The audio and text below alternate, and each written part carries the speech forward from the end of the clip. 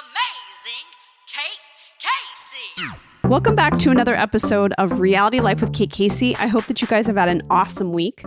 So the highlight for me is that two of my daughters have been taking voice lessons, and the very sweet voice teacher said that she would like for them to perform in this recital this past weekend. I thought it was a little too soon. They just started taking lessons, but she assured me that there would be other people who were novices as well, and it would be really fun. So I get the location. I tell my husband we're all going to go. So I take everybody in the whole family except for the baby.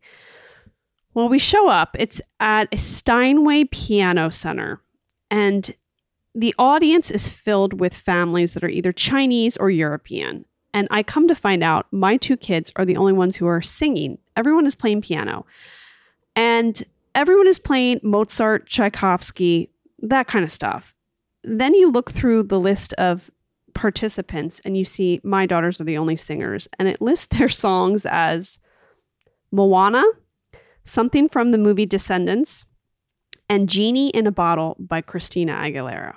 So I want you to picture an audience comprised of people who probably barely speak English, who are tiger moms, tiger dads, who've had their children locked up in some room practicing piano for hours at a time. And then up walks my two kids. So think about the lyrics of Genie in the Bottle. I feel like I've been locked up tight for a century of lonely nights, waiting for someone to release me. You're licking your lips and blowing kisses my way, but that don't mean I'm going to give it away. Baby, baby, baby. Ooh, my body's saying let's go. Ooh, but my heart is saying no.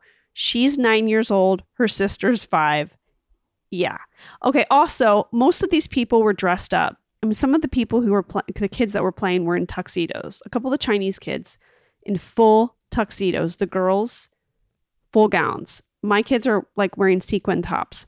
My husband, he's not used to showing up for stuff like this because we haven't really had any musical kids, and he didn't grow up playing music. So he just comes from tennis and he's got a hoodie on. And I look down and I notice my son has a little bit of holes in his shorts.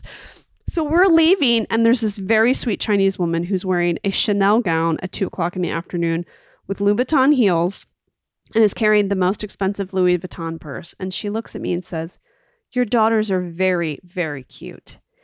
And it was quite a moment for me. And we left with, all the kids screaming at each other. So yeah, it was a highlight. So this week's episode, I have to say it's really one of my favorites. Matt Higgins joins Shark Tank this season as a guest judge. Matt is the co-founder and CEO of RSE Ventures and vice chairman of the Miami Dolphins. He's one of my sister's best friends and is a great guy. And I was so excited that he got this opportunity to be a guest judge this season. He has an unbelievable story, came from abject poverty, is so successful today. And I know that you're going to love to hear his stories, especially since he was press secretary for New York City Mayor Rudolph Giuliani during 9/11. I asked actress Deanna Chang, who's so funny, to review the 90 Day Fiancé Tell-All, which was a sight to be seen. And then the Talking Queens podcast co-host Julius, Patrick, and Arturo review the Netflix series Dancing Queen, which is about Justin Johnson. He made a name for himself as drag artist Alyssa Edwards, rising to fame on RuPaul's Drag Race. And this is a series about how he is a dance instructor at his own studio in Mesquite, Texas, for little girls, a couple boys. So basically it's like Dance Moms and RuPaul's Drag Race if they got married.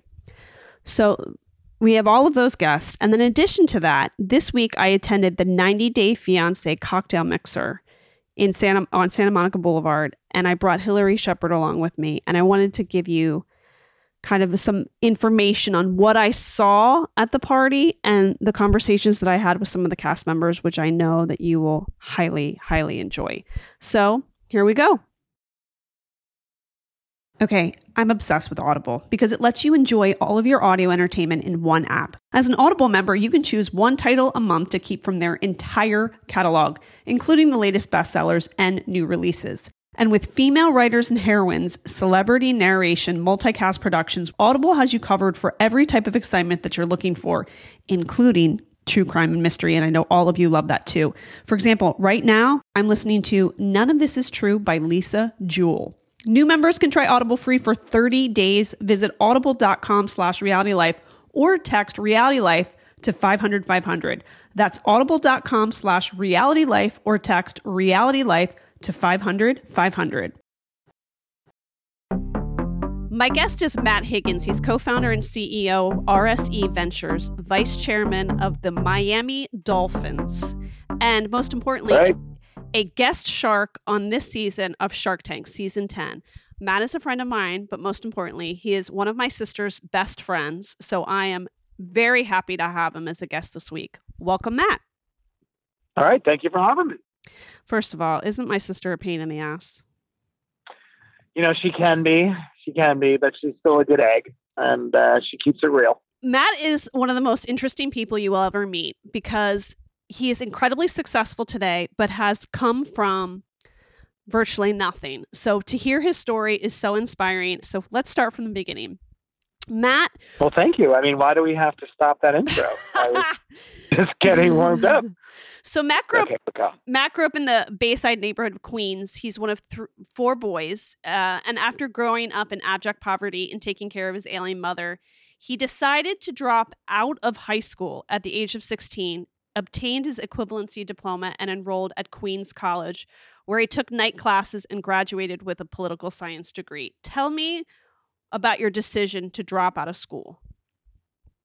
Well, when I was a kid, like any kid, you're always trying to hide your poverty. I'm dating myself, but I would wear, Jordache jeans and Guess jeans, do anything I could to keep my life a secret. But probably my entire childhood, I don't think I ever brought a single friend over to the house because on the other side of that door, my mother was struggling. We literally had nothing. And she was battling a race against time. Post getting divorced, she went and got a GED, and she got a college degree at night and then a master's degree in urban studies. She was really doing everything she could to better herself, but at the same time, she was slowly losing a battle to her health. And as a kid, you grow up and you figure, first of all, I hate this. Like no kid wants to grow up poor and under those circumstances.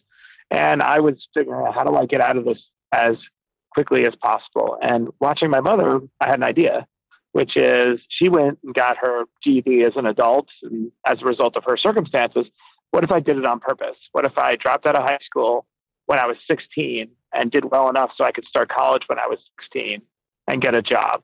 And so when I was probably in 8th grade, I made the decision, I'm going to deliberately get left back, sit around here for a couple of years, and when the time comes, I'm going to drop out.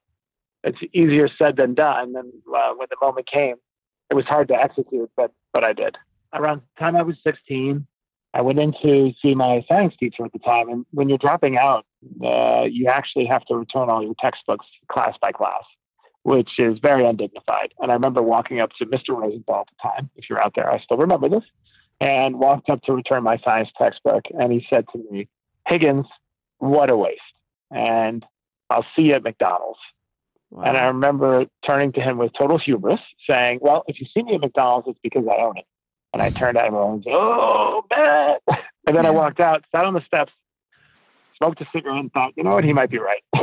This is among the craziest things anybody could do with their lives. But I picked myself up and I executed the plan. I went and took my high school equivalency diploma 2 weeks later. I took my SATs, actually, to put myself in a better position.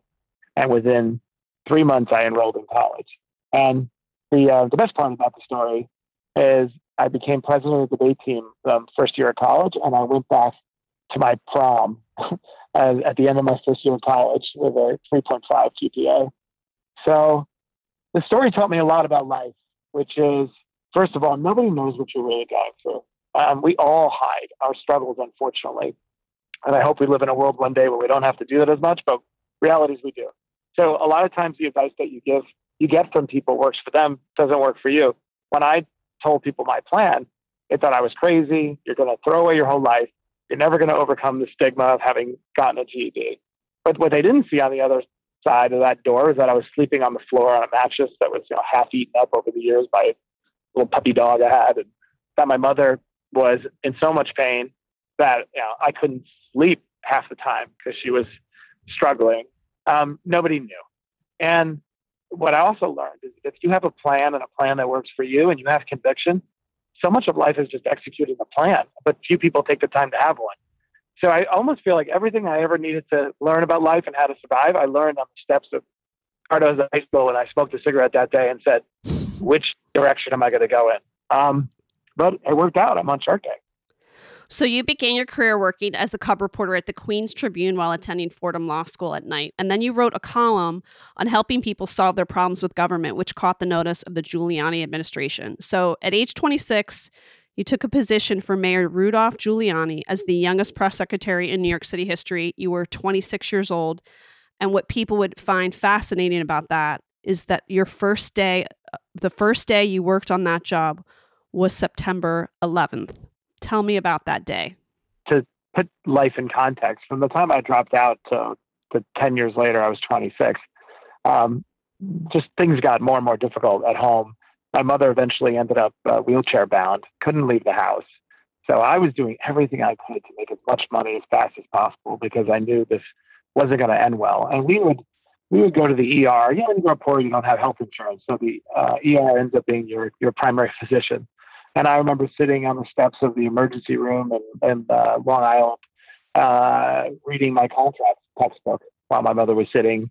It was always fruitless too. Nothing would ever happen. And I would always wonder, why are we going? But that was the context. And I was moving very, very quick to kind of increase my salary. So I actually left Giuliani's office twice because I needed to get that salary up. And I would leave, get another job, and they'd offer me to come back a few months later at a higher salary. This is how desperate and how quickly I was trying to move. And in April of 2001, I get a phone call from the mayor offering me to become press secretary, which at the time seemed insane because not only was I taking care of my mother, I was doing law school at night. And I was overwhelmed by it, but I can never say no to a great opportunity, and I took the job.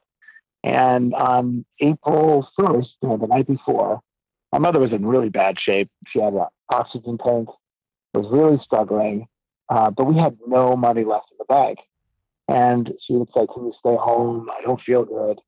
And I just said, if I don't go to work, we literally have nothing. I have to go to work that day. And I went to work, and I would never sleep for days on end. At that time, I went to work with my suit and tie. Nobody really knows what I'm dealing with. And I got a phone call from her at about 11 o'clock in the morning.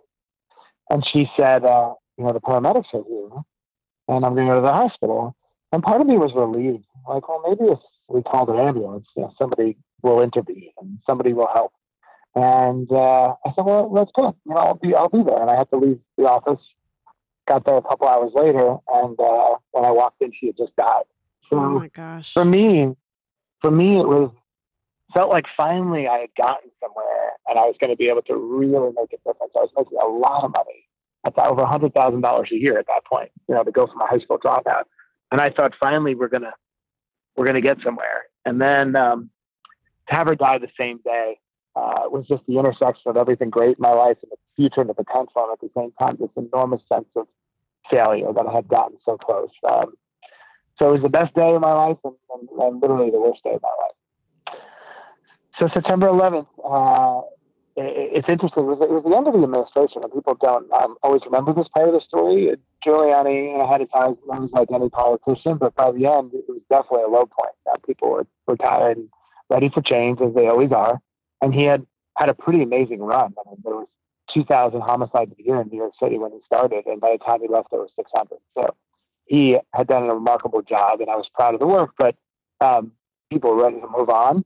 And it was election day in New York City, and I was going to meet the mayor at the polling place where he voted. And as I was about to go through the Midtown Tunnel, instantly all these cars just came to life. You started seeing sirens out of nowhere, and you realize something very big had happened. I got to the tunnel, and by the time I got to down to City Hall, it became really clear. Although in those early moments, there was a lot of talk. Was it a Cessna, a small plane that hit the building? Like, what's going on? But I did what the mayor would always do. Anytime there was a crisis, his credo was basically get as close to whatever happened as possible to signal to everyone visually that it's okay. And I was standing outside about 2 blocks away from the Twin Towers. And pretty much alone on a corridor with a couple of staff setting up the equipment. And we said, this is not good. Like, we need to get out of here. And we started running towards City Hall. And within a couple of minutes, the tower collapsed. Oh my God. Yeah. And then it just became a blur, like nonstop, 90 days straight of working, of going back to the site. I went back to the site within a couple of hours. And I remember this image in my head that will always stick with me. We went to St. Vincent's Hospital, and there was a row of doctors and nurses in white coats, and then, gurneys, maybe like 40 of them, 50 of them more, waiting for the victims to never arrive. And I remember just standing there saying, this is just, more than we could ever, comprehend. And so a lot of the time during that 90 days was visiting with family members and organizing commemorations. I probably took maybe 40 heads of state down to the site. I don't even know the number. I'd be lying. It's such a blur, but part of what we would do is we would bring a head of state to the site so they could see the carnage for themselves and build support for the response. I mean, the war that came after. So I brought the Emir of Qatar. I brought Vladimir Putin. I brought Donald Rumsfeld, and then eventually we organized the visit from the President of the United States, George Bush at the time. Which was that was such a huge moment in our nation's history. I believe that moment that President Bush went down there and stood on the debris and wrapped his arms around the first responders and the firefighters and said, we will get past this. So I remember it was amazing. I was standing first of all, those first couple of days, he was getting criticized heavily that he hadn't handled it correctly. I don't know, there was an image of a plane circling the site. So he was really getting hit hard for not having the right tone. And which was important that he do. I'm not criticizing him. I'm saying important for the national psyche that there'd be a sense of calm and reassurance. And that trip on Thursday to Ground Zero was actually a turning point. And I worked overnight with the Secret Service and his team to help organize it. And I remember standing there, and he went atop that pile, and there was a firefighter, and he put his arm around the firefighter, and the crowd started chanting USA, and he was talking, and someone said, "I can't hear you." I'm paraphrasing, and he was saying, "Well, I can hear you, and soon the people who did this are going to hear us too." And it was such an important moment. Bush wasn't always the most articulate president, but when he was talking, common sense, like, we are going to come after you. We're going to kick your ass. Like, totally. That was an important moment. It still brings me chills. And so it was just hard to comprehend time. I have to be honest, I still can't comprehend it. I can't quite remember everything because it was just nonstop. But really, for all within a 6-month time span, had my mother die and this happened. It was just a crazy period in my life. Do you think that your childhood prepared you to deal with that? It was basically like the fog of war for those 90 days. Yeah. It's interesting you said that because there's another memory I have. Standing in the firehouse. I've never talked about this story, but standing in the firehouse about an hour after the attacks, and the entire infrastructure of government is gathered here. We don't quite know what's going on.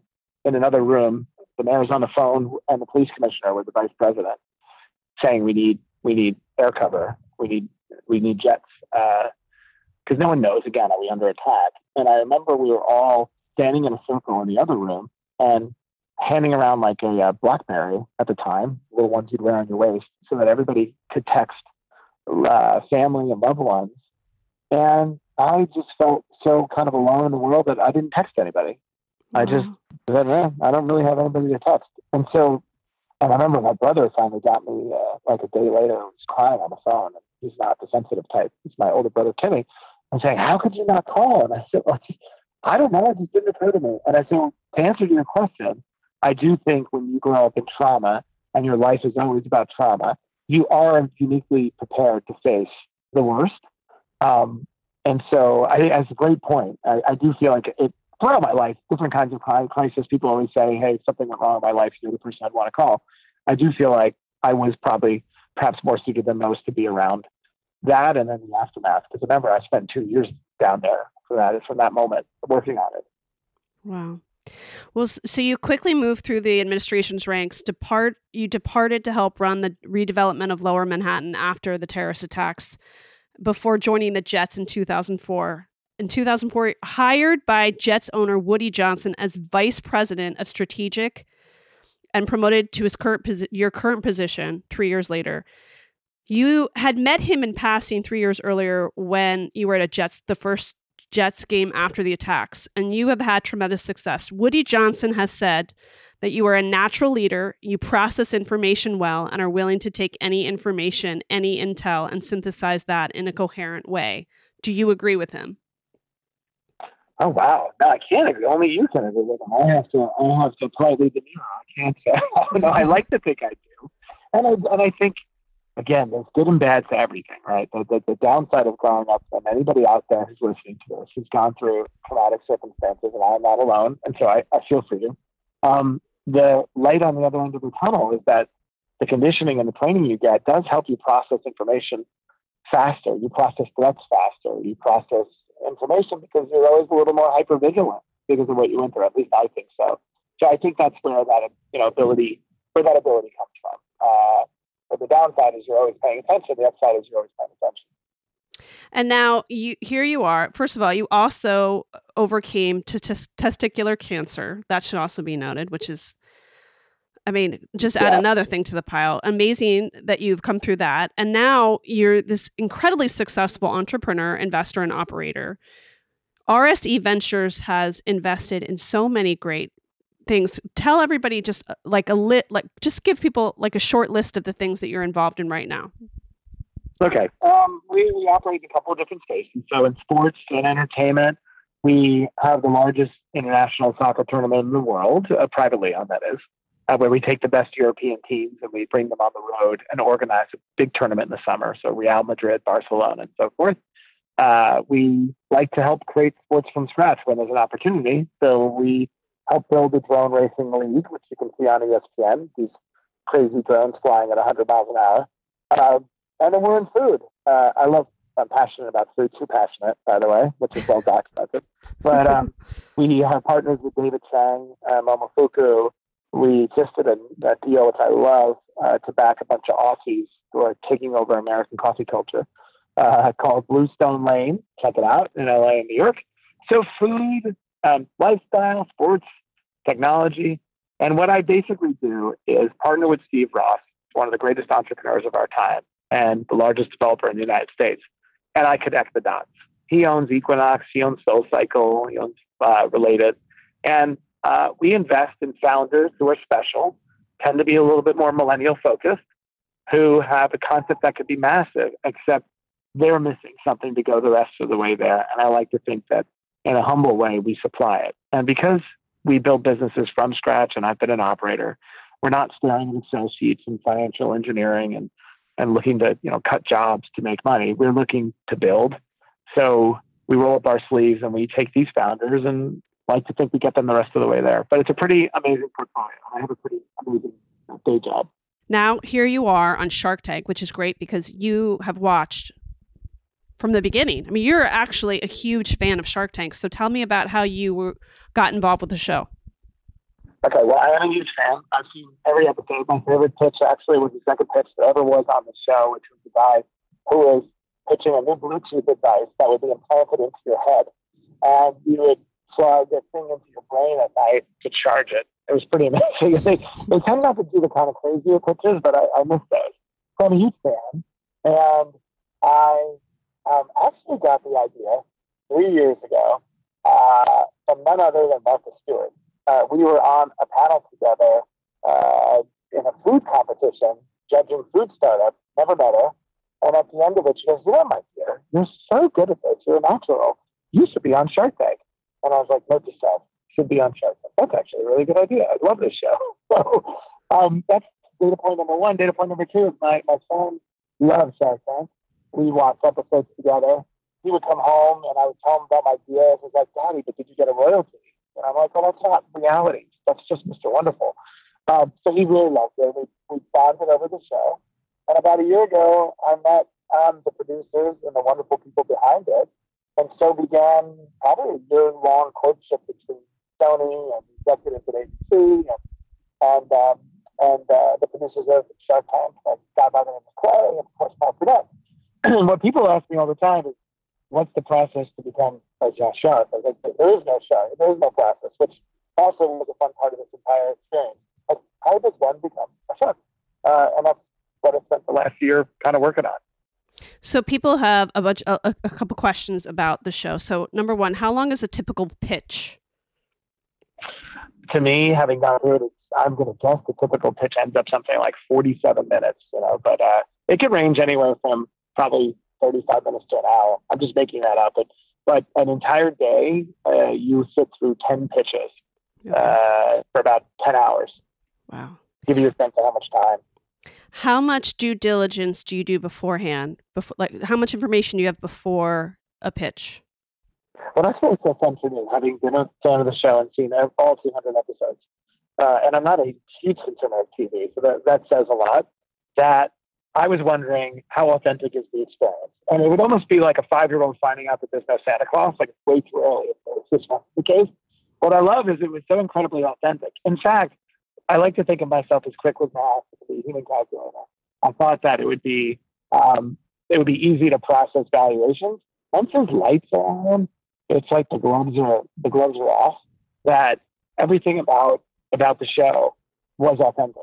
I didn't quite answer your question, but to me, I found that really fascinating. So you get no information about what's happening until those doors open up. And as the newbie shark, it puts you at an entirely disadvantage because you're processing the comfort of having a camera in your face, and you're sitting there with Mark Cuban and Mr. Wonderful. It's not like it's the case, to walk in the park to be able to compete with them. Do you go into it thinking about a certain amount of money you're willing to invest? I think you have a sense from watching the show about what you'd have to spend, but I didn't really go into it with any amount of money per se. I just, figured, if it's a great deal, I'll do a deal. But the advice that I got, best piece of advice I got from Mr. Wonderful, and I got it from Mark Cuban as well. Don't feel the pressure to do a deal. Don't do a dumb deal just because you're on the show. Do a deal that makes sense. Don't reach. So I tried to stick to that. Of course, you want to do a deal. I would have been very upsetting if I didn't do a deal. So of the deals that you are involved in now or invested in, how involved are you in those businesses? Are you emailing with them? Are you hands-on with the deals that you got involved in on the show? Oh, yeah. Well, first of all, my whole MO is hands-on because, like I said, we're builders. So I don't send a term sheet and then walk away. I get very, very involved. So the deals on the show, especially given the high-profile nature of it and the fact that this is fun, I'm involved a ton, constantly. In fact, it's like I have a new job, which I didn't totally anticipate, but it's fun. I'm highly competitive, so I look at it like a little bit like a competition. I want my newborn babies to win and to be successful. So I am definitely over-indexing in the amount of work I'm putting in. I guess the more deals I do, the more that will change because it just becomes probably not practical. But for the time being, the early deals are getting 175% of Matt. Got it. What percentage of the deals don't happen? In other words, there's a technicality, you don't have the right patent, something like that. I don't really know. That's a great question. I think as I'm new to it, I don't know, and I don't have a sense of the rhythm. I think what probably happens is it's like the real world. The number one thing that derails an entrepreneur looking for money is lack of transparency with themselves or with others. Entrepreneurs oftentimes feel this pressure unnecessarily to have all the answers or to make things look so rosy. And in fact, that's usually a huge derailer. It's not that you have to have the answers. You have to demonstrate you're going to have the capacity to get to the answers. And I assume what happens probably on the show, and I assume I'll experience it. Somebody comes on, they're overly exuberant. They say, yes, that's right. I'm making a profit, or I've made this amount of money in this calendar year, or in fact, they meant the last 5 years, and the deal will fall apart. So I'm sure I'll learn that the hard way. What was the best pitch that didn't make it to the show? Oh, I don't know yet because it hasn't aired. I have not seen it. Oh, you good. have it. Oh, good. And Yep. who will you appear with in this first episode? I'm on with Lori Grenier, with Damon, with Mark Cuban, Kevin O'Leary, and me. And what is the most surprising thing that you walked away from this experience with? I know it's off brand, but people were very nurturing prior to me going on. I didn't make a secret that I found the whole thing to be a big reach and slightly intimidating. Rather than pretend that, I got this, I really, anything I do, I undertake, I really want to be good at it. So I put a ton of pressure on, and I was honest and transparent, but everybody was very nurturing. So I was kind of surprised by that. Of course, when the cameras went on, it was like I was just left to fend, myself. So this is real money and it's competitive. That was number one. I'd say that was probably the biggest surprise. And I guess the second biggest surprise was that you're only seeing between 7 and 15 minutes of pitch. I sort of assumed there was so much more to it. The taping of the show is just an elongated version of what you see on TV. And I was surprised by that authenticity. Like, I know it's called, I guess it's reality TV, but it's just more like reality. And I was surprised by that. Well, I also want to make sure to note that Matt is an active philanthropist. He's a board member for Autism Speaks, where he supports the MSSNG project, a partnership with Google that aims to create the world's largest genomic database on autism. He does so much for the autism community. I'm really happy that we're buddies, and I'm so excited for your success, and to see you on TV is I'm going to get such a kick out of it. Well, thank you so much. I appreciate you having me on. And then tell everybody where they can find you on social media. Okay. So I have a lot of heart for Instagram. So that's probably number one, Matt Higgins, RSC. And then I use Twitter under M. Higgins. I'm always looking for interesting new apps, and I found a great one. Robinhood is an investing app that lets you buy and sell stocks, ETFs, options, and cryptos, all commission-free. They really strive to make financial services work for everyone, not just the wealthy. And I know what you're thinking. It's a little bit overwhelming already to invest in the stock market, but this is great for newcomers who are looking to invest for the first time with true confidence. They've got a simple and easy design. It's really easy to use. It's just as easy as using an app like Instagram or Facebook or Twitter. I love it because it's really easy to use. They've got really easy to understand charts and market data. And the other thing I like is that other brokerages charge up to $10 for every trade, but Robinhood doesn't charge commission fees. So you can keep all of your profits. And, you can learn how to invest as you build your portfolio. So Robinhood is giving listeners a free stock like Apple, Ford, or Sprint to help build your portfolio. So sign up at reality.robinhood.com. That's reality.robinhood.com. I know everybody right now is on a health kick, and that's why I want to tell you about Ro Body Program. Ro provides access to the most popular weight loss shots on the market. The Ro Body Program pairs a weekly shot with healthy lifestyle changes so you can lose 15 to 20% of your weight in a year on average and actually keep it off. Over 200,000 people have already chosen Ro to help them lose weight. It could be you too. Ro Body Program members have support throughout the process. Ro's partner handles all of the insurance paperwork to help get medication covered. If eligible for medication, patients have access to the provider on demand for any questions. And you can sign up online from the comfort of your own home. And this means no scheduling a doctor's appointment, no commute to the doctor's office, and no waiting rooms. Average weight loss is 15 to 20% in 1 year with healthy lifestyle changes. BMI and other eligibility criteria apply. Go to ro.com/KKC. Sign up today and you're going to pay just $99 for your first month and $145 a month after that. Medication costs are separate. That's ro.co/KKC. Deanna Chang is an actress that can be seen on Heathers, which is on the Paramount Network and will premiere on October 25th.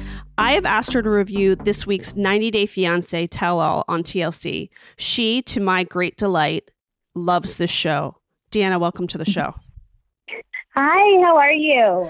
So I'm a big fan of yours, and I basically kicked a wall when I found out that you like this show too. And I wanted to ask you about the Tell-All. So host Sean Robinson brought together the American counterparts of TLC's ongoing exploration of the greatest love stories ever told via Skype. Let's just go through the couples, and I really want to get your feedback. So Paul's moved back to the States to make some money. Karine has a new haircut and a baby in her womb, one that Paul is unsure is biologically his. He's asked for a DNA test to the dismay of his Amazonian new wife. Now, Paul's mom also reports in via video conferencing. She's got nothing to say to Karine beyond hola. It's unclear if she and her husband, who Paul calls father, like a Von Trapp. Father was so upsetting, by So the way. weird. Like, it struck me to my core. They're not sure if they're going to sponsor Karine, which is fine with her because she doesn't really seem interested in coming to the United States to live with her monster of a husband. She'd like to stay in a third world country. So, number one, is that baby Paul's offspring? You know, look, here's the thing. I mean, I don't know the timeline, and I love this host, Sean Robinson. Like, she's so perfect. I feel like she's just is this lovely human being trying to negotiate these people, which makes me laugh. But I feel like we could have dipped into the timeline a little bit because it seemed like she had had a miscarriage and then he left. And now she's pregnant again. Like, I just wanted to kind of get the lay of the land a little bit. That being said, I mean, he has put her through so much with these pregnancy tests and these, like, you know, venereal disease tests. I'm like, dude, you've got to be kidding me. Like, you can't. First of all, her hair looks way too cute for you to ask that question on the air, you know? I know. It did. I was surprised Sean didn't really get into the timeline. I'm with you on that. I felt like there's way more information that we needed to know. And it could have been that they just edited it out. But if that's true, the editors need to be fired because that really was the most important information I needed from that segment. Very important. I mean, I that was important. I felt like the financial sponsor, I don't know. I've watched a bunch of the 90 days before the 90 days. I've seen a handful of it now. All fantastic. Like, you can kind of just jump in wherever and have a good time. But I never heard the sponsor thing before. And I'm like, I feel like, do all of them need sponsors? Because none of them seem particularly financially stable. Unless you make a certain amount of money, you have to have somebody sponsor you, which puts people in a precarious situation. I'm not sure I want to be spending my extra 4 waffles on somebody who might either be using my loved one to get into the country or might murder them, you know? Right, exactly. I mean, it's a tough gamble. You know, like they say, like, a car is not a great investment because when you drive it off the lot, you know, it depreciates, but like you can use a car, you know, like that's a decent, these investments they're just really shaky pretty much across the board. So when we meet Karine, she was hoarding stuffed animals, but now she has suburban mom hair. Has she let herself go? I don't think she's let herself go. I feel like we met her, you know, there's like a year or two where you go from a girl to a woman and you're physically. And I feel like we caught her from that transition where you put on like maybe 10 to 15 and your body just changes. So she started as a freshman and now she's like a rising senior in the 90-day fiancé university. I think that's what's happening. Yeah. I think we're catching her in that very specific window. Right. That makes total sense. Okay. So then we have Angela and Michael. Now, Angela and Michael. So Angela has somehow convinced herself that Michael, a bachelor from the world's scam artist capital of the world, depleted her checking account due to an ATM error. But it was Michael's declaration that he had great respect for Angela because she is his elder that really set her over the edge. Here's my question. What did Michael do with the money he stole from her bank account? He did not steal it. He did not steal it. That was clarified and it wasn't dealt with. You know, she had accused him pretty fiercely, but it was a clerical error of some sort. Didn't we learn that in the reunion? You don't believe it. You think he took it somehow. No, yeah, I think he definitely took it. I think he bought some some T-shirts. I think he probably used some stuff for his car because he really seems into the care of his car. But yeah, there was no ATM error. Yeah. I think Michael is truly a sweetheart. He wants to come here. There is no two ways about that. And he's ready to make some sacrifices in terms of his choice of partner to get here. But I do not think Michael is a thief. I don't. That's my point of view. I think that, first of all, why is she giving him a pin? She's probably given a lot of dudes that pin if she's so quick to give a pin to Nigerian Michael. I feel like that pin is being thrown around left and right. Do you think that it's possible that he's a Nigerian prince? He has the sensibility of a Nigerian prince. Michael has an elegance to him. And sort of a refinement that, I'm fine with that. Yeah, if this is really a Eddie Murphy Coming to America plot, I am fine with that. Have you ever received an email from Michael asking for money? I have not to date, but I'm staying open. I feel like if I went through my junk mail folder, I might have an email from him. Okay, what do you think that Angela smokes Marlboro Reds in her bed? That is a no-brainer. That is 100% true. Yes. Okay, so Rachel and John, they live on different continents because of K-1 visa issues, but they're married. John may never be admitted to the country because of his violent past and doesn't seem that interested in dispelling concerns that he might go into a violent rage again. Number one, is John Lucy's real father? I'm leaning towards yes. He's a little bit too into her for being a stepdad. I had a stepdad, and he would have been happy if I never returned home after school one day. I have a hard time believing that someone could be that elated with taking in another one's baby, especially considering he kept part of her Rachel's umbilical cord and was Skyping with her during labor and delivery. Something's not adding up for me. Yeah, and I'm happy you brought that up, and I don't know that I want the information. I did not fully understand. There was umbilical cord humor happening, and I didn't quite understand it or catch it, and I kept it moving. I was like, I don't think I want to circle back on that. Should she worry about him flipping out at any point? Do you think there's reason to believe that his violent past is not behind him?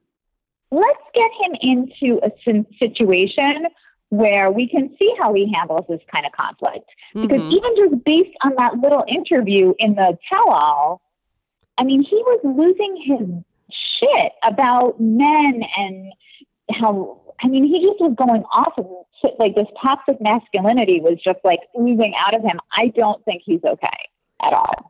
I don't think he is either. I would definitely be afraid to be in the same townhouse that he is in. How many women do you think he's boning back in that sleepy English town? So many. So very many. So many at one time, so many at different times. Just many. Ricky and Jimena. Ricky flew to Colombia to meet two different women to maximize airtime at the request of his wife so that they could take advantage of potential business opportunities for their video company. Melissa was a college student. I use that loosely. And Jimena was, I actually don't even know what she did. She was available. His daughter advised him over frozen yogurt to slow things down. Do you think it was worth it to go on TV to promote your business by pretending that you were interested in a woman who lived in another country? My initial instinct would be no, but I don't know what generates off of these reality shows for people. I mean, I guess I never thought much really that you could really make that much money, but I don't, maybe, question mark? Well, the daughter was, he set his daughter up real dirty. There's no way that little girl was that articulate and woke and able to guide him in that way. She was completely fed that before the camera started rolling to give him an out for why he ripped Jimena's poor heart out. I love Jimena. She was done so dirty. Yeah, I agree. And his daughter was completely set up. Where do you think Melissa is today?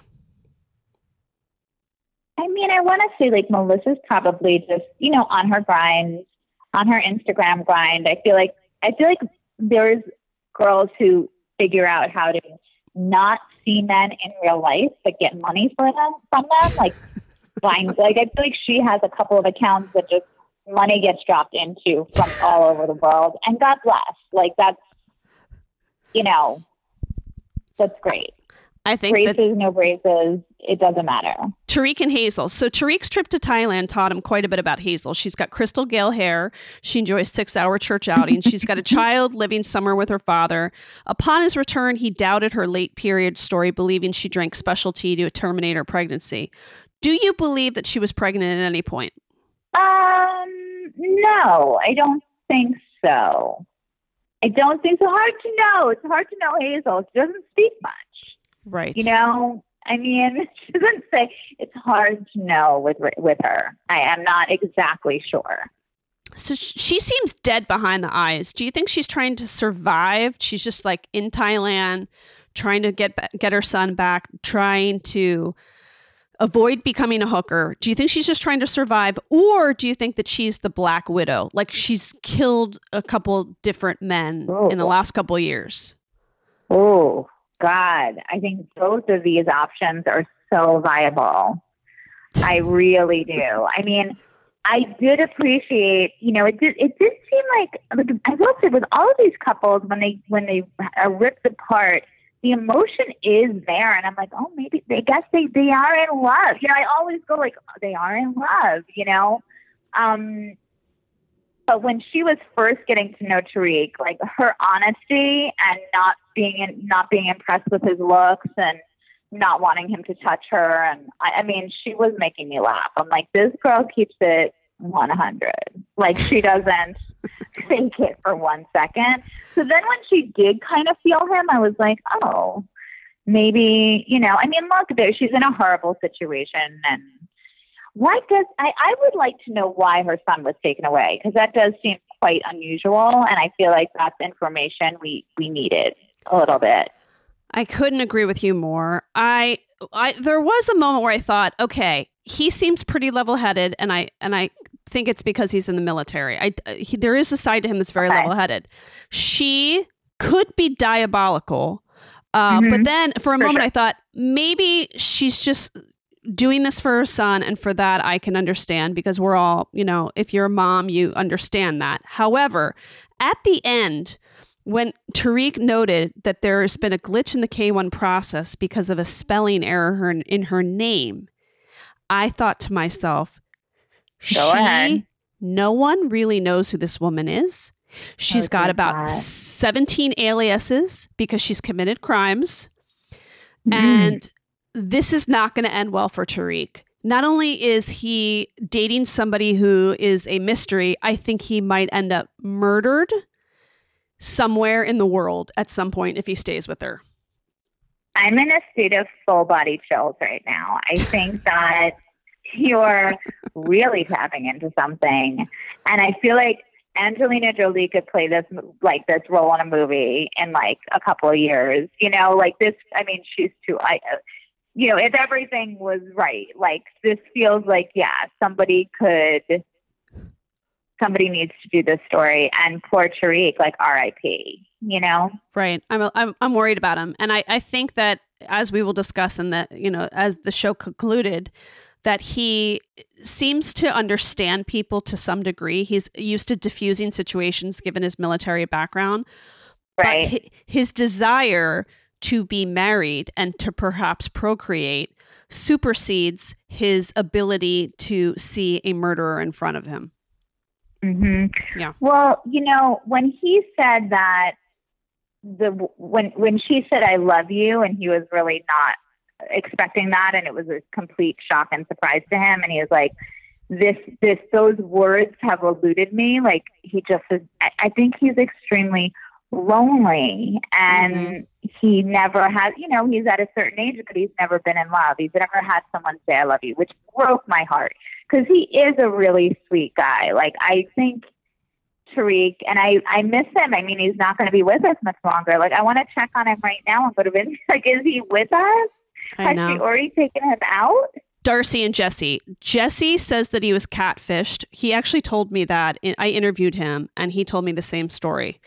He said that she sent him old pictures to kind of lure him in, and that he was really surprised at the airport when he first saw her that she was much older. But he says that he catfished her, and she says that he basically used her to come to America. So who do you believe, Darcy or Jesse? I, find him very triggering, and I think he's truly like a controlling bastard.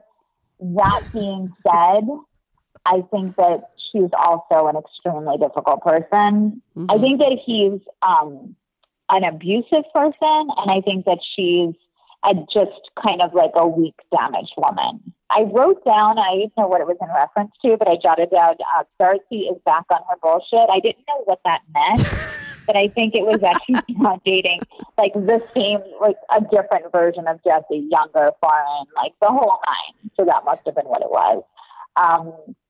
Yeah, I mean, Darcy is like, she speaks in Instagram quotes, first of all. She doesn't, she's not, there's nothing in, like, I feel like there's a lot of missing particles inside, like she's empty.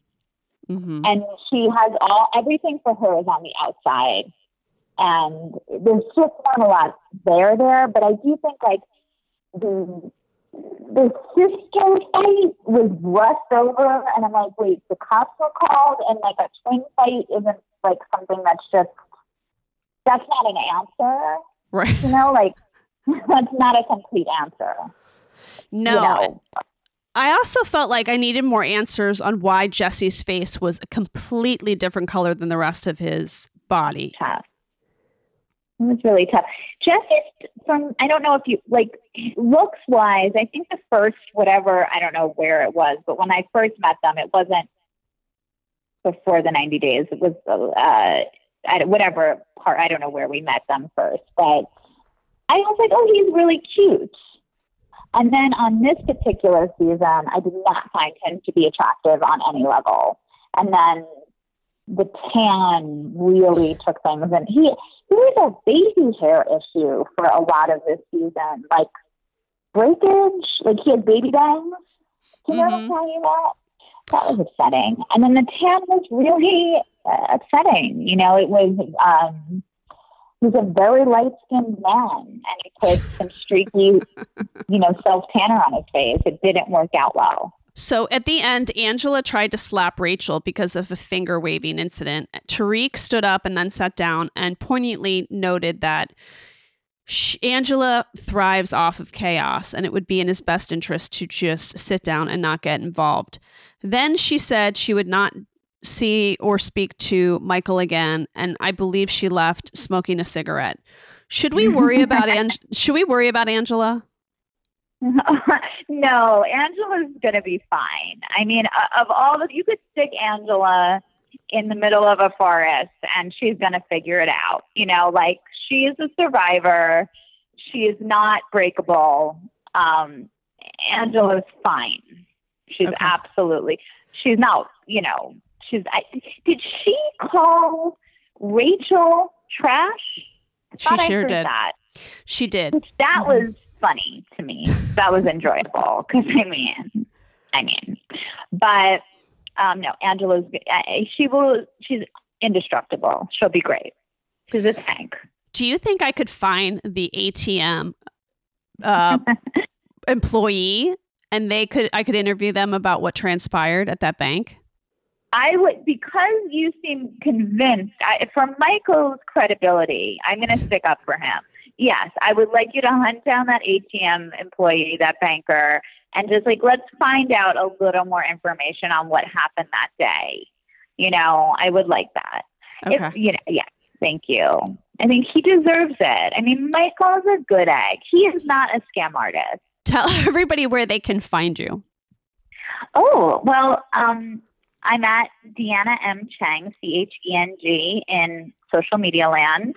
Next Thursday, October 25th, Heathers is airing on the Paramount Network, and super excited. I play Miss Fleming, the guidance counselor, and it's very dark comedy. It's a reboot from Heathers back in the 80s with Winona Ryder, and Oh my God, Christian Slater, dear God, help me. Anyway, watch it. Today's show is sponsored by Talkspace, the online therapy company that lets you message a licensed therapist from anywhere at any time. All you need is a computer with an internet connection or the Talkspace mobile app. That means you can improve your mental health even if you've had trouble making time for it in the past. Because you know what? Sometimes you can't always drive to the other side of town. And it's not always the greatest idea to run things by your spouse or your coworker or your best friend. You want to get something off your chest whenever you need to. You can talk about everyday challenges at work or home, or just chat about life. Remember that therapy isn't always about venting your innermost thoughts or digging into childhood memories, and Lord knows I have those. It's about practical everyday strategies for stress management and living a happier life. I like to think about it as like a tune-up. The Talkspace platform has over 2,000 licensed therapists who are experienced in addressing life challenges that we all face. So to match you with a perfect therapist for a fraction of the price of traditional therapy, go to Talkspace.com/reality and use the code REALITY to get $45 off your first month and show your support for the show. That's Reality and Talkspace.com/reality. With 4 daughters and 2 on a dance team, I can tell you we go through a lot of mascara in my house. But I'm crazy about L'Oreal Paris New Panorama Mascara, which catches every lash from corner to corner for maximum volume. If you're looking for a new high-end mascara without breaking the bank, this is yours. The new L'Oreal Paris Panorama Mascara gives you a high-end lash look in a premium gold luxe packaging. I've been using it for about 2 weeks now, and I feel like my eye has completely opened up, and the girls are crazy about it too. They've got a tapered brush to catch every lash, one of the best mascara wands that I've ever used.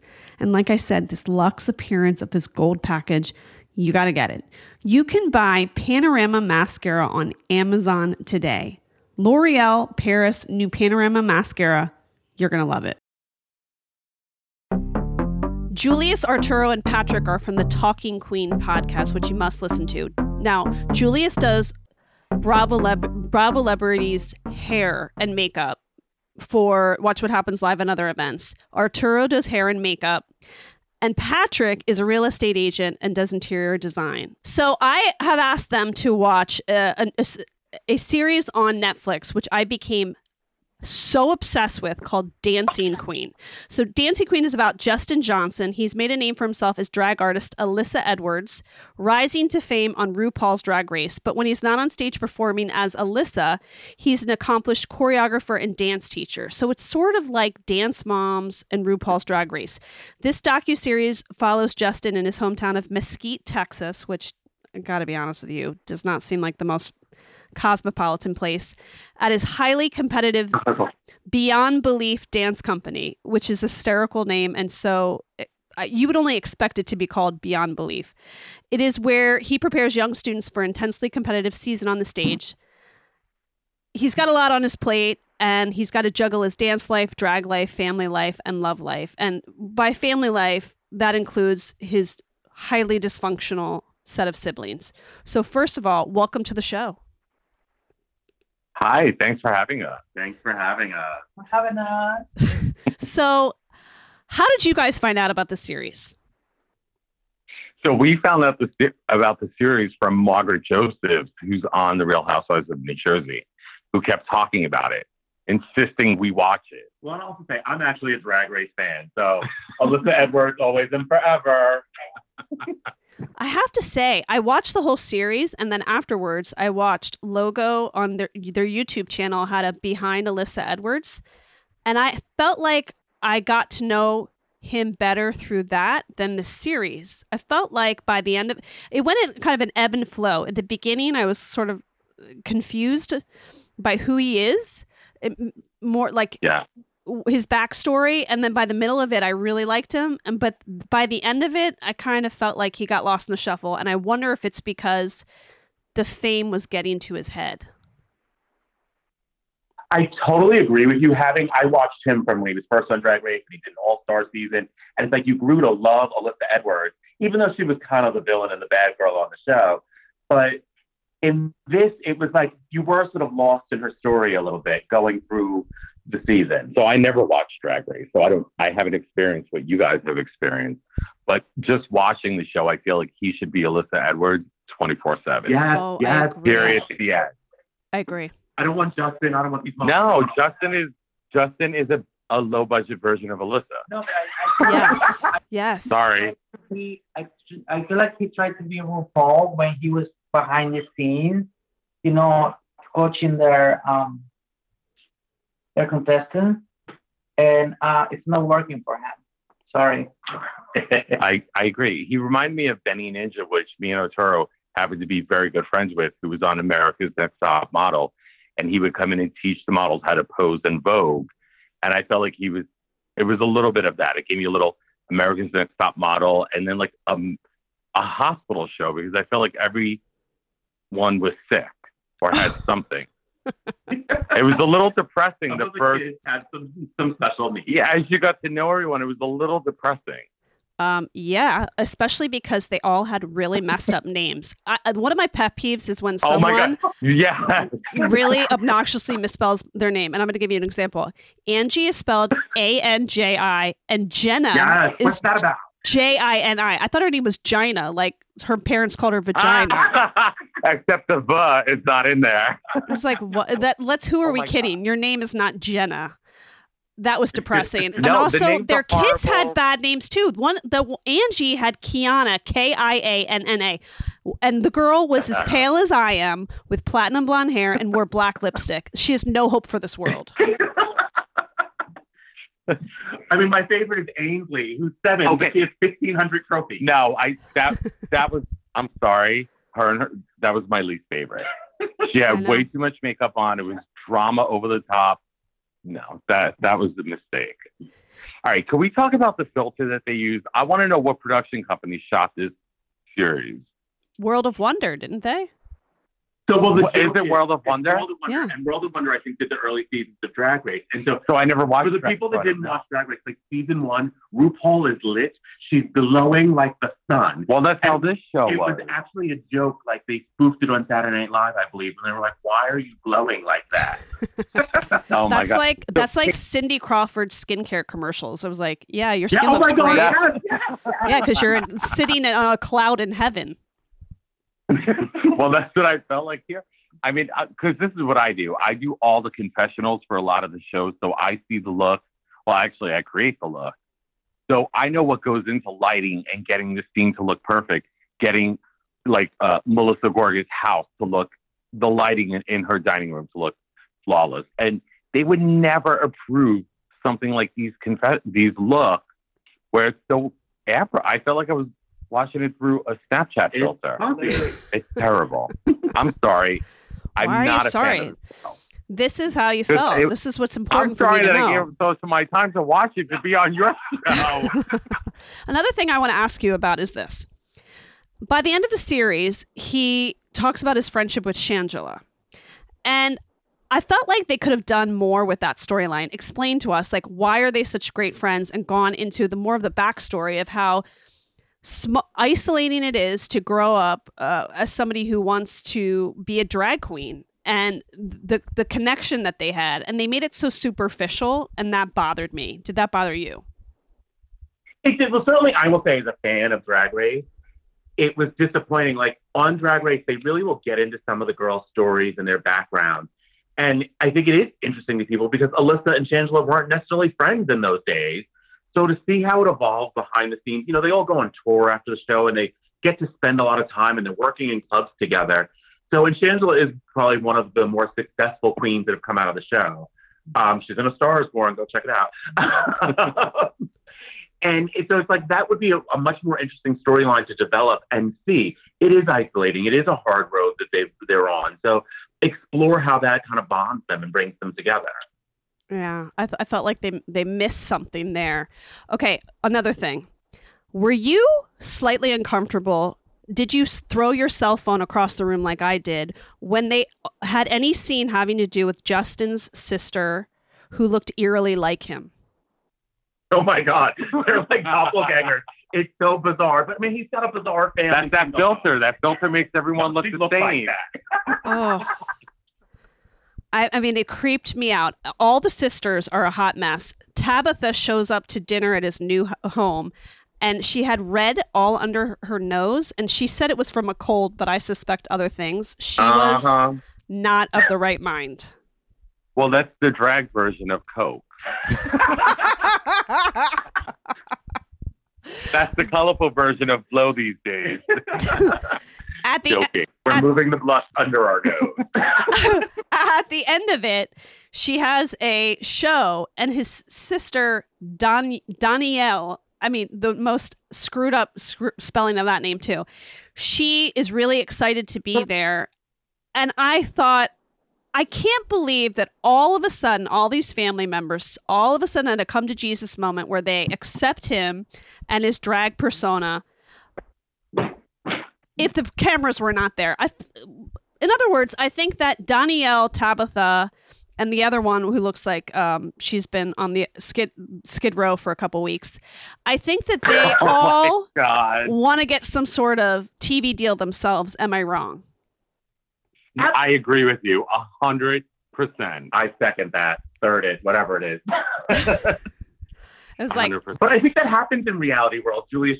You've spent more time than all of us in the reality world. People kind of get thirsty within your pack, whether it's your family or your friends, and they all try and get whatever. Oh, it's very thirsty. Piece of the pie. But even people, even family, friends from the outside. Yeah, that's it. Like from my personal experience. yeah. Yeah, they all get thirsty. They all want to be included, or they want part of that. They think there's, so much. There's gold in these hills. There's not. Now, to just on a superficial question, I did think that her look when she had the yellow wig at the end was great. But then I looked back at videos of RuPaul's Drag Race, and I felt like she was not well put together. Am I seeing things? Am I seeing things the right way? I never watched Drag Race. Patrick will defer to him for that, but I did like the yellow wig. That was the only look that I did like. Me too. I felt like everything else throughout the series was so filtered and just, it was fake looking. But I did like the yellow wig. Well, I mean, that's part of her look, though. She's what they would call more of a pageant girl. And then that's coming from her background in Texas. And so, like, one of the interesting Drag Race stories that was a big piece is her and I want to say it's Coco Montrese were both running up for they both were the first runner-up for this competition of drag queen, and then they both end up on the show, and they sort of rebattle through this war they had. So it's like being get to the point. Is the blonde wig the same as when it's on Drag Race? Yes. Oh my God! Oh. It is the same. Wow. The more things change, the more they stay the same. Could we discuss Marcella's extension? Yeah, Marcella. We need to talk about Marcella. Poor girl. I feel like she got the shaft with those nutbag moms.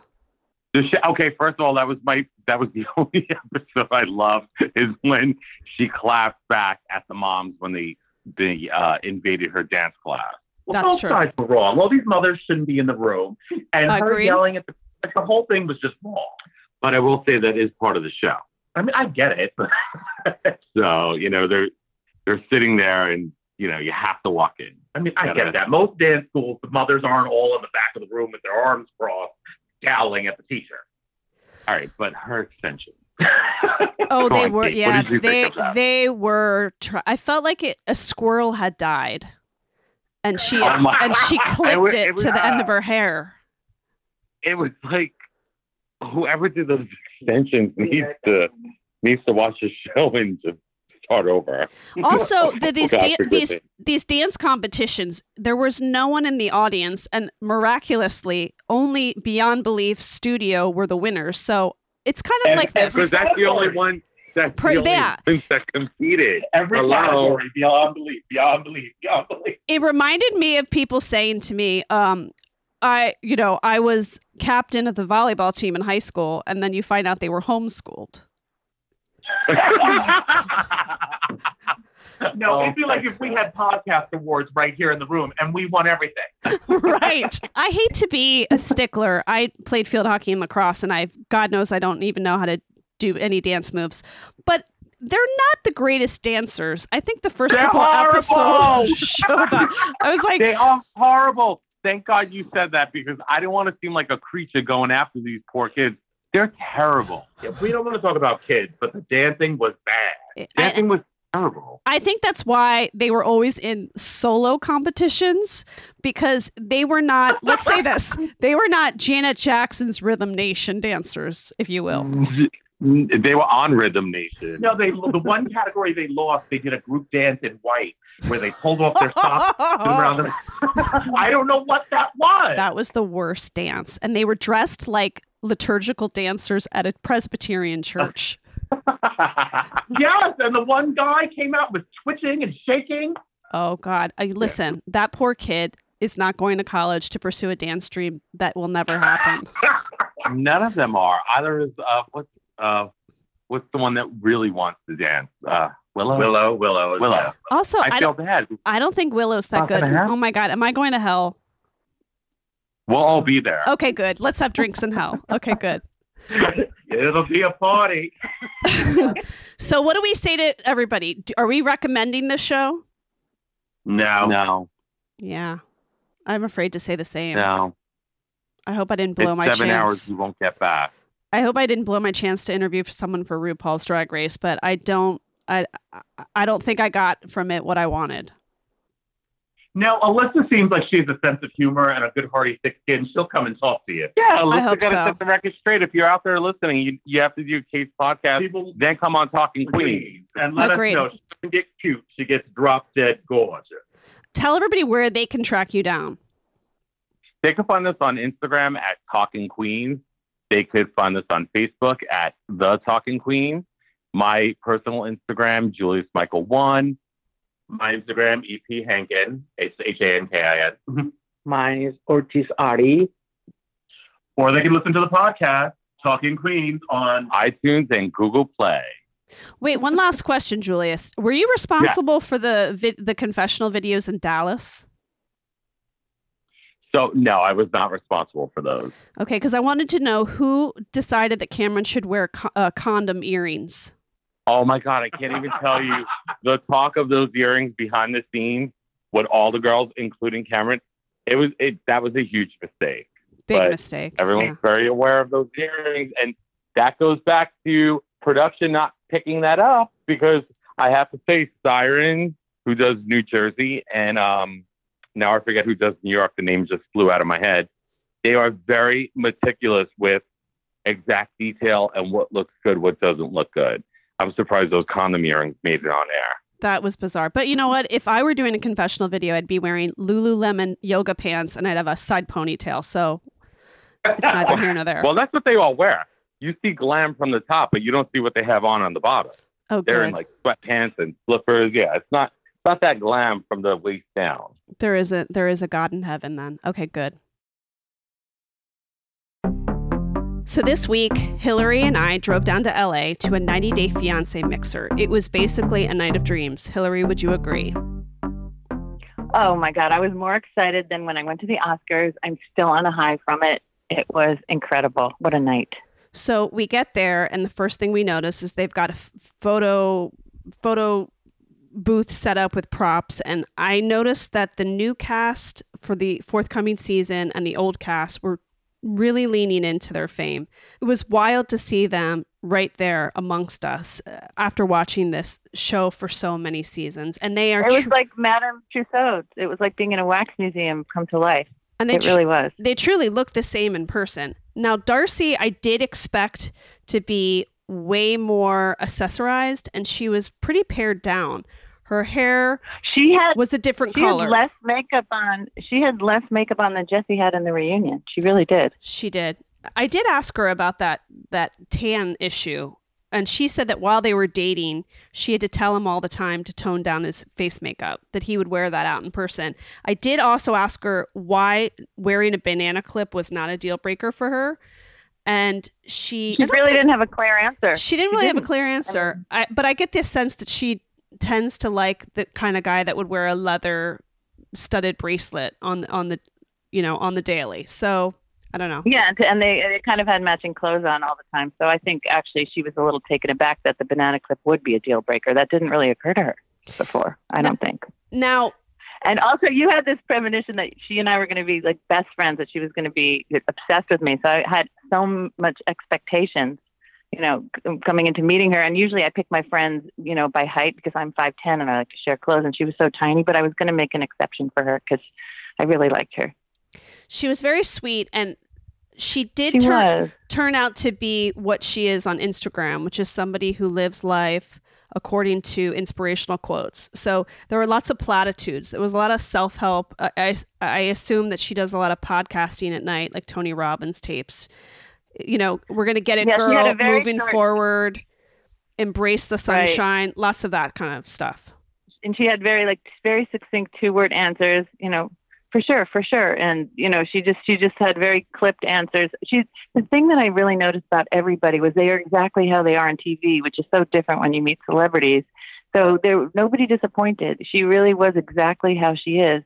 And she did spend a lot of time explaining her background to us, and that she got married in St. Patrick's Cathedral with a red carpet and paparazzi to her first husband. So I think she, was to the manner born. She was used to being famous. But she never was clear about who that husband was. She said he was Hungarian, and again that there was a red carpet and paparazzi at her first wedding. Yeah. Yep, at her first wedding. So she was used to this. And she also she mentioned the show that she was on before, the pilot, and just assumed that we had seen it before. Exactly. I loved how she just slipped that in, knowing that we'd seen her pilot, her obscure pilot, which of course we both had because we're crazy. But she just assumed we knew her her oeuvre of work. And we did. We knew it. And she recommended that anybody who wanted to get to know more about her and her twin watch the pilot. She doesn't seem to have an exit plan. We asked her about her clothing line or what she was going to do afterwards with House of 11. She said it's all shut down. She said she purposely shut it down during filming because she didn't want anyone to see it while she was filming, which we thought was the complete opposite of a business plan. And so we were pretty taken aback by that. But I think maybe she could watch some episodes of Shark Tank and rethink that. I agree. So as this was going on, my conversation with Darcy, David and Andy were standing by. Oh, I was so sorry because I lost focus. So David and Annie were behind you, and I was so hungry, and all I could see was this platter of sliders, and David's hand just going back and forth into the sliders, and I'm like, I'm never going to get the sliders. David is so nice. He was wearing a suit. She was wearing a full pageant gown, sequin gown, and they were so happy to meet everybody. Very kind, very complimentary. But very sweet. It surprised me how deep we went in really, really quick. I asked him if they were ever going to have a baby, and he said that he got a vasectomy in 2000, that it would cost $6,800 to reverse the vasectomy, and he was hoping that there was perhaps a chance of a GoFundMe. I said, why don't you just get a free deal? If you're going to use this show for fame, get a reverse vasectomy for free. You could be the face of vasectomies on vasectomy.com. I mean, why not? Then I turned to Annie and said, will it be a deal breaker for you if you don't have children? And I don't think she actually understood what I was talking about. I don't think she... No, she did, because at one point she told me that she was a singer since she was 3, and that's why David loved her, and she kept screaming out, zombie! And I thought there was a zombie apocalypse. I wasn't sure, and she said, no, that's the song that he wants. That's her go-to karaoke song, but she doesn't know what it means. And when I tried to explain to her what it meant, she said that, yes, I have few friends in Kentucky. And then she screamed out, Kentucky, very many times. So I think you're right. I'm not sure if it was very loud in there, but there might have been a little bit of a language barrier too. She was also absolutely wasted. Wasted. I had one of those 90 Day Fiancé cocktails, and I think she had several. They were good. David also said he still talks to Chris all the time because they're best friends. Made a point to say they're best friends. And oh yeah, they're my best friend. He hates Nikki. He still hates her. Yeah, and you asked why. What was Nikki's beef with him? And he said that he knew too much about her and that she was jealous because she really wanted to be on the show, which, I get. But usually you should keep your enemies close. I don't think you should go against him if he knows that much about her. That was my thought. After that, we talked to Danielle, who is lovely, but is not living on this planet. She seemed to be most excited that she was recognized 5 times in the day and a half that she had been in LA.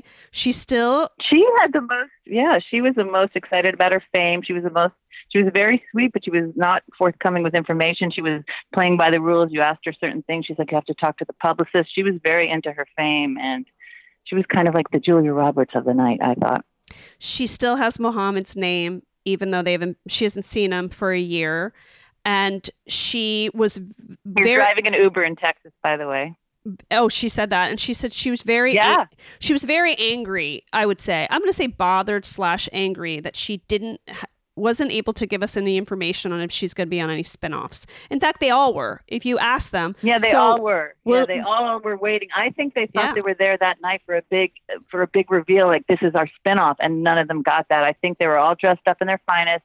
There was free food. There was press there. They were waiting for that, big announcement, and it did not come. It was probably a disappointing night for them, although not for us. And in fact, at some moments, I thought they were actually almost angry at me. Because I would say, yes, will we see you on a spinoff? Well, I don't know, Kate. Will we? Will we? We're just kind of waiting. Listen, I don't know. Yeah. I mean, maybe they thought you had more pull than you do. Yes. Molly looked great. She lost a lot of weight. She was there alone. Yeah, she did. But looked a little bit lost. She had a waist. She was also wandering around. Not a lot of people talking to her. She had a waist. She looked really good. She lost a lot of weight. She looked a lot younger. She did look a lot younger. Oh, and then don't forget about Paul, your boyfriend, Paul. Okay. Well, first, I do have to mention that the new cast was there, and they were very into their fame. So, they were the queen. They were the queens. They got the biggest when they were introduced. Everybody yelled the loudest for them. They were the new stars for sure. Yeah, it actually unnerved me a little bit. But the big hit of the night was Paul. Now, Paul was wearing the cooling vest that he wears in the Amazon. They were without the packs hidden inside the vest. But there was also hand sanitizer clipped to the side. I think he's getting money for that, didn't you? He was very excited to display his cooling vest. He had kind of a thing he told us. It was almost like he was reading it off exactly about the cooling vest. He had clipped on his water bottle, and his hand gel sanitizer was clipped on as well. And he was very serious when he told us about his vest. Now, I did an Instagram story where I asked him, Paul, tell me the timeline of this miscarriage and pregnancy. Is this baby yours? And he said emphatically, yes, it's my baby. Now, you have to know that the minute I put my phone down, he told us a different story. Oh, yeah. Then he said, well, it's probably my baby. And we were like, probably. And then he said, well, Karini had 3 miscarriages, already. And one was definitely not my baby. That's when Kate and I, our hair started to stand up on end. And he told us the story. And I said, well, how did you know it wasn't your baby?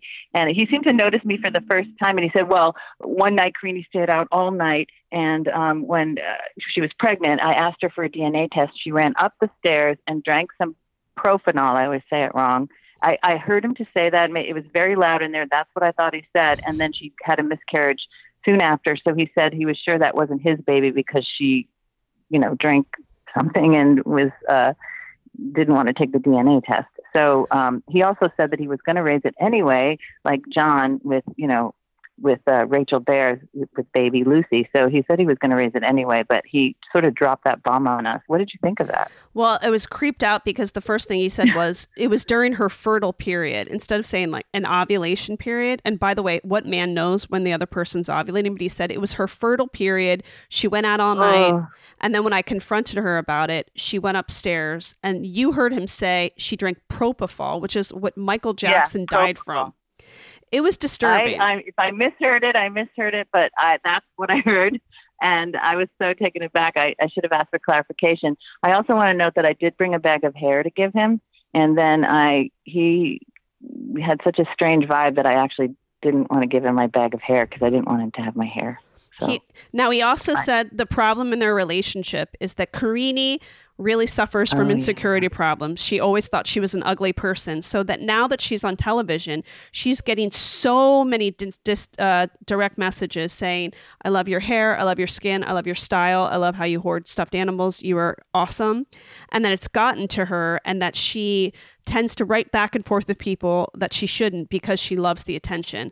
He was very sweet too, but that's when they showed the clip of the new season and we were separated. And then by then we felt like it was time to head back home.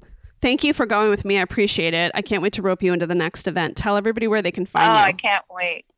Hi, I am Hillary Shepard, and you can catch me on my Instagram as Hillary Shepard, and at The Real Diva Talks is my Twitter.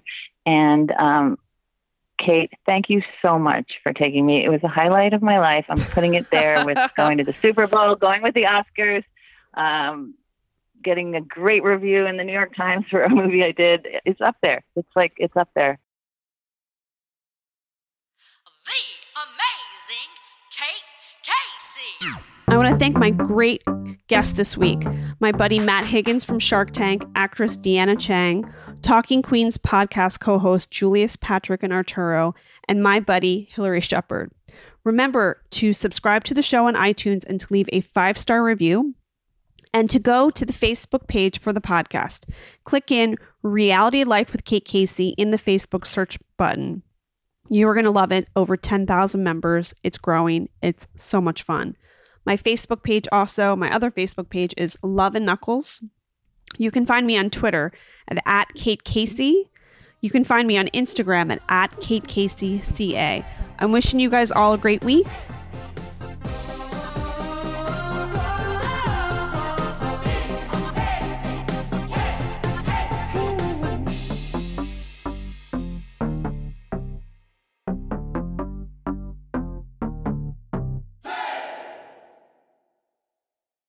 This episode is brought to you by the effortlessly scrumptious bite of Skinny Pop Popcorn. Imagine this: perfectly popped, endlessly delicious kernels, a symphony of just 3 simple ingredients: popcorn, sunflower oil, and a sprinkle of salt. No compromise, just pure snacking freedom.